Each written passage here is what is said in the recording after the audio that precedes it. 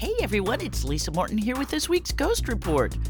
I just picked up a new book from 1932 called Spook Crooks, and although it's really about fraudulent mediums, it also provides a fascinating look at what life for a medium was like in the 1930s.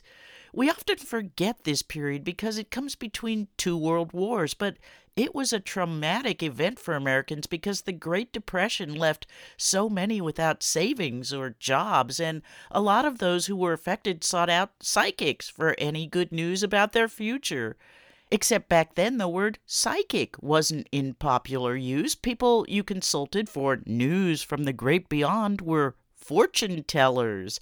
A lot of fortune tellers were constantly on the move, going from town to town to avoid both the law and angry clients.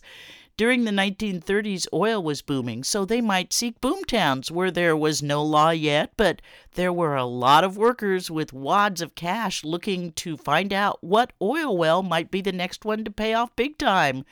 The fortune tellers would often travel with outlandish props, like a huge statue big enough to house a hidden assistant who might even have a loudspeaker in there they could use to deliver profound proclamations. Another advantage to visiting the oil towns was that a gullible oil man might reveal a secret that could be sold to a speculator or a rival oil company for some serious cash. When a fortune teller first arrived in a new town, they might start by offering free sittings to any police in the area, a great way to guarantee they would be left alone. Because medical treatment then was not what it is today, fortune tellers often sold healing potions and magic charms, which they would offer after diagnosing their patient via palm reading.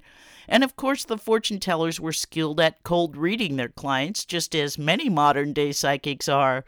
There are stories of Depression-era fortune tellers who scam their clients out of thousands of dollars. So, what about real mediums?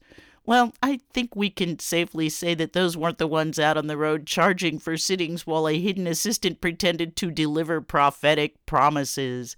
After all, the frauds are sometimes the most fun to read about.